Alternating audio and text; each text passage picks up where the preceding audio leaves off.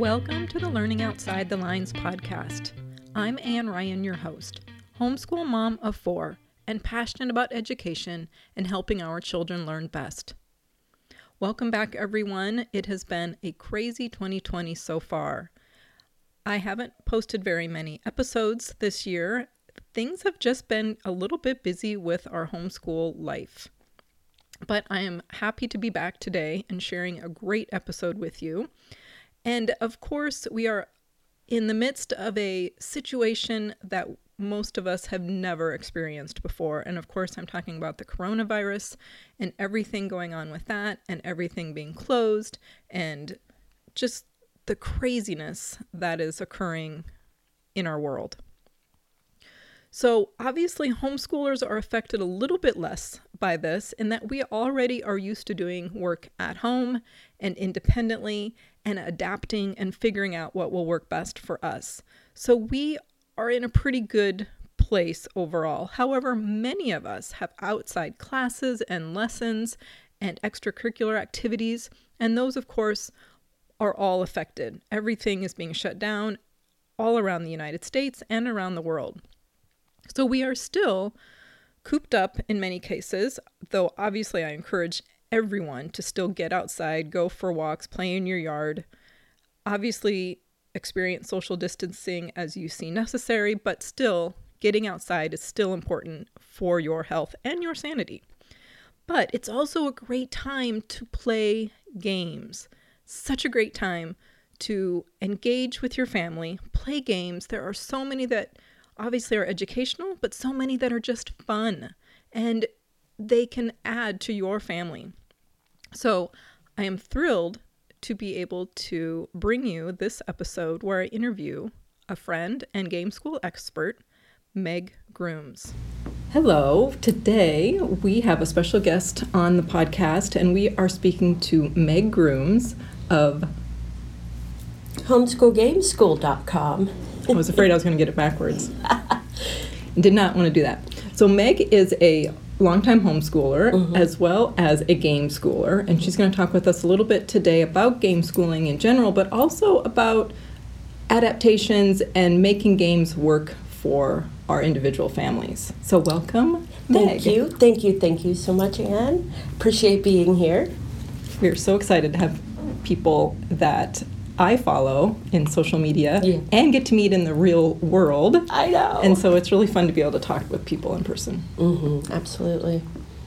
So talk a little bit about game schooling in general, maybe how you came to game schooling, and then also I want you to talk about why you started your own business. Okay, great. So my son is 15, and several years ago, he was probably about 8, he was having some trouble in school with math. So we were playing games, and he said to me, Mom, I like playing games more than I like schoolwork. And it kind of hit me, and I thought, all right, okay, we can do that with this kid. And so from there, and that was in 2012, I guess. So from there, we incorporated games into everything, whether we were making our own games or playing games that other people had made.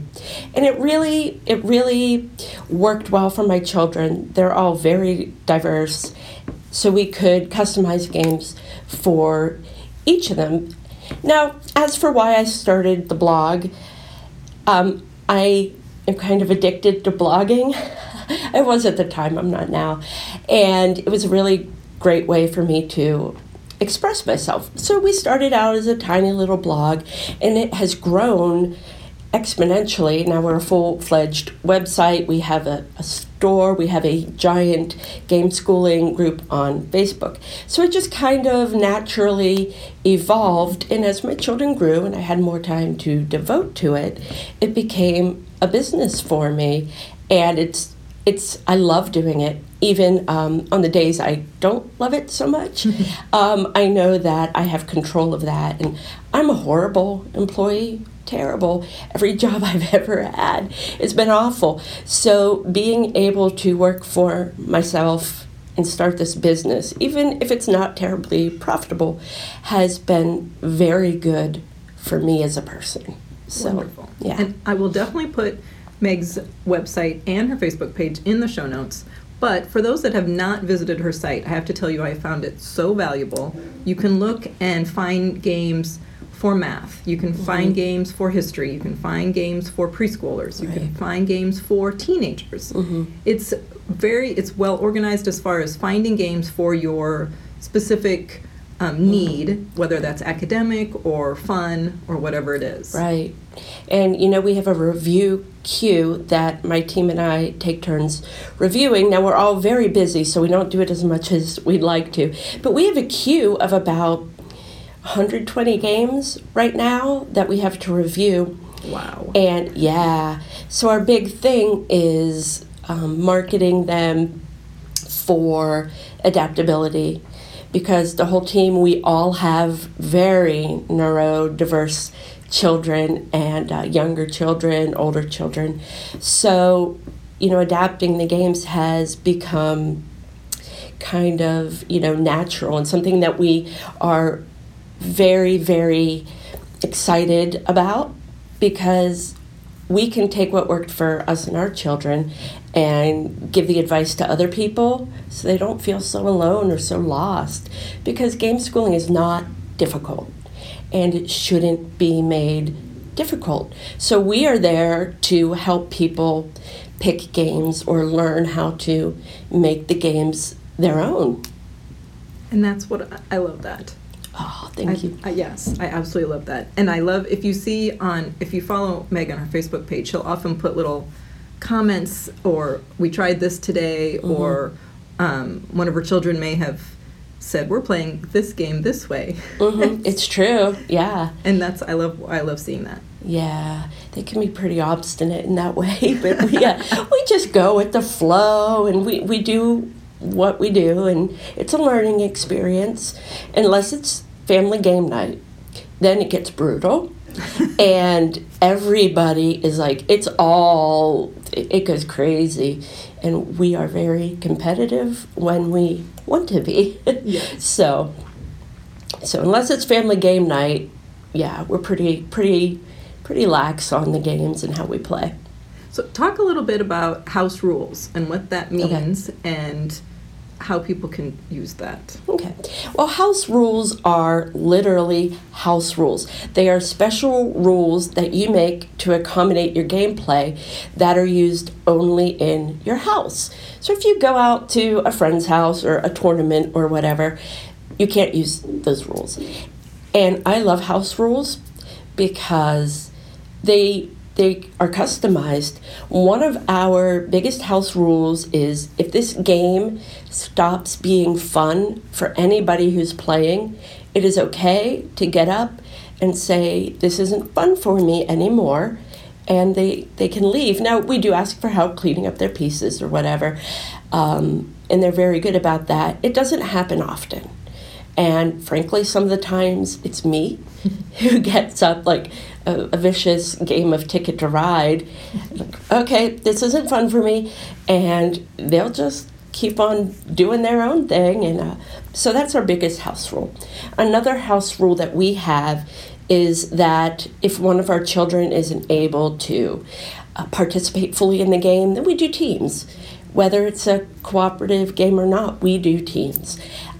Because there are soft skills to be learned through gaming, and just because a person does not have access to this game, that doesn't mean that we can't help bring the access to them. Oh, I love that. That's great. Especially maybe for a non-reader or absolutely something like that. They can team up. That's a great idea. Yeah, and it helps the siblings get along, because, I have 6 kids. 2 of them are grown, so I only have 4 in the house, and they are constantly butting heads. And, kids do this. They're learning their boundaries. But if we go into a team, they build their relationship a little bit better. So even if it kind of, backslides a little after the game, they still have that experience together.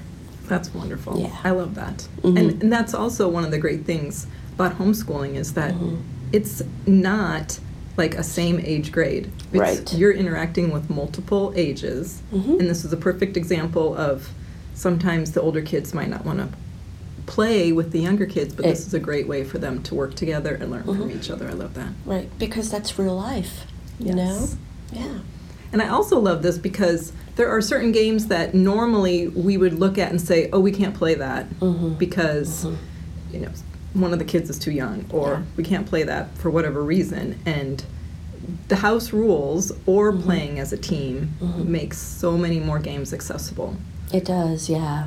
And I love the house rules idea because there is even a game last night. We're at Game School Con, as Meg mentioned, and one of the games that we were playing last night, everybody liked the game except for one aspect of it.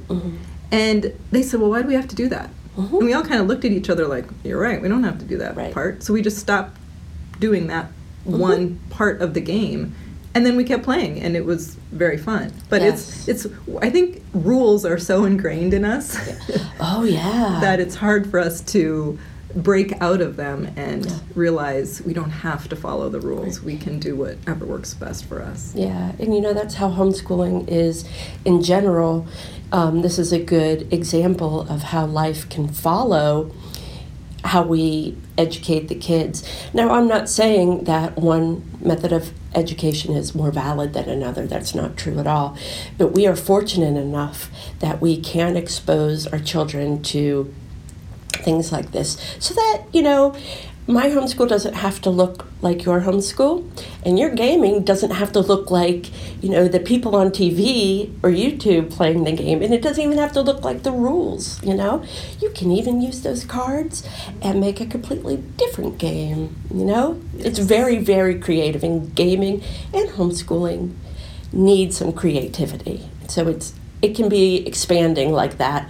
I'm not a very creative thinker, but this has forced me to think differently, more strategically and logically, of course, but also it helps me expand what I am comfortable with. Wonderful. I love that. Yeah. Can you, I know this is putting you on the spot because I didn't say I was going to ask you, Oh, no. but what are some of your current favorite games, not only for you maybe personally, but just in your house? Okay, so we recently reviewed a game called Dragon Times, and it's a sneaky math game. And my son, who is 15, and I played it first. There are different levels, but just for the review, we played the most basic level. And it is a game where you have to rescue these dragons by, you flip over a number, and then in the cards in your hand, you have to make some sort of equation to equal that. So if the card flipped over is an 18, you have a 3 and a 6, you can play those, you rescue the dragon, and whoever has the most dragons at the end wins. The reason that I love this game, and even my son loved this game, is it comes with a spell book. And the spell book is actually a multiplication chart. So multiplication is very difficult for a lot of people. I don't know all of my multiplication tables. I have a calculator that I walk around with, right? Our teachers always told us we never have a calculator in real life. They lied. That's true. But, you know, I had the most basic ones memorized for when I go to the store or whatever. So this game is accessible because of the multiplication chart. So, you know, that sort of thing is another way you can adapt a game. Have a cheat sheet, call it a spell book. So that's one of our favorites. My 6-year-old loves a game called Happy Bunny by Blue Orange Games. They are one of my very favorite publishers. They're very eco-friendly, which is one of the reasons I love them so much. So Happy Bunny is a game where it's cooperative, and you and another player play as a bunny hopping through the forest, and hopping through a carrot field in a forest.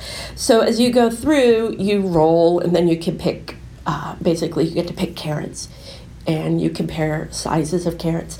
Well, it's good for counting from 1 to 4, but my daughter, she's got a bit of a competitive streak that I've never seen before.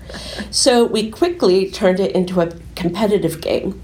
And so now we even take the little figures. The meeples are a farmer and a bunny, and she makes us get a piece of tape and tape them to our shoulders. And because she likes seeing that, which is another way to adapt a game. She has, trouble with spatial reasoning. So taping the bunny to our shoulders allows her from the other side of the table to see it and kind of get a feel for the space between us, which is really good for children and adults, and not just those with special needs. Some of us need a bubble, and that helps us learn personal space. Yes. So that's a great game, Happy Bunny. My favorite game in the history of all my favorite games at the moment is Betrayal at House on the Hill. And there's a whole series of betrayal games. And I understand Legacy is better, but I'm really attached to the first version, so that's what I play. I love this game. We can all participate. It's very reading heavy, so my teens will read everything out loud. Now it is a little bit, they call it a horror game, because some of the scenarios, you are trying to kill people, I guess. I like it because you can actually play as multiple people. It's pretty diverse. The characters are all shades of skin. They're not so great with the disability part, but maybe they'll get there. So that is one of my favorite games. It's like Clue on steroids, right? And then we also like Mysterium, which is another game in the horror genre, but it's an interpretive game. All you get are from the ghost. If you have never played Mysterium, if you buy it, hold the box, look at your family and say, I'm the ghost first. Just do it. In all the years we've had this game, I have never been the ghost. Oh, wow. Never. So, one day I will be. But, you just have these cards to look at. There's no words. There are no pictures. It's all about thoughts and clues that may or may not make any sense, because the ghost is trying to give you information, but they can't talk. All they can do is give you a card and knock on the table. So that's really cool. I really like that game, and that's a game that everybody in the family can play. And we adapted a little bit because there is one scenario that is quite disturbing for me based on past traumas. So to adapt it, we take that card out. We don't play that card. We don't have to. Right. So, those are our favorite games at the moment. Well, mine. My husband would probably pick Ticket to Ride Europe, and my nerdy 16-year-old would probably pick Flags of the World or Throw Burrito or something. You never know with her. So, yeah, lots of games, lots of different genres that we're playing right now that we love. That's awesome. Yeah. I love that. Thank you so much for being with us today. I love listening to you, and just thank you so much for taking the time to share. Thank you so much for inviting me. I know we've been trying to do this for over a year, and I'm sorry to ramble on, but I get so excited. Oh, no rambling. It was wonderful, and I love hearing about games and gaming. Thank you so much. Thank you. I so enjoyed doing that interview with Meg, and I hope you enjoyed it too. I hope you got some new ideas about game schooling in your home. And again, be sure to check the show notes for all the information and where you can find Meg on Facebook and on her website. If you have any questions, please post them on Facebook or send me an email, and I would be sure to get back with you. Until next time, don't be afraid to go outside the lines.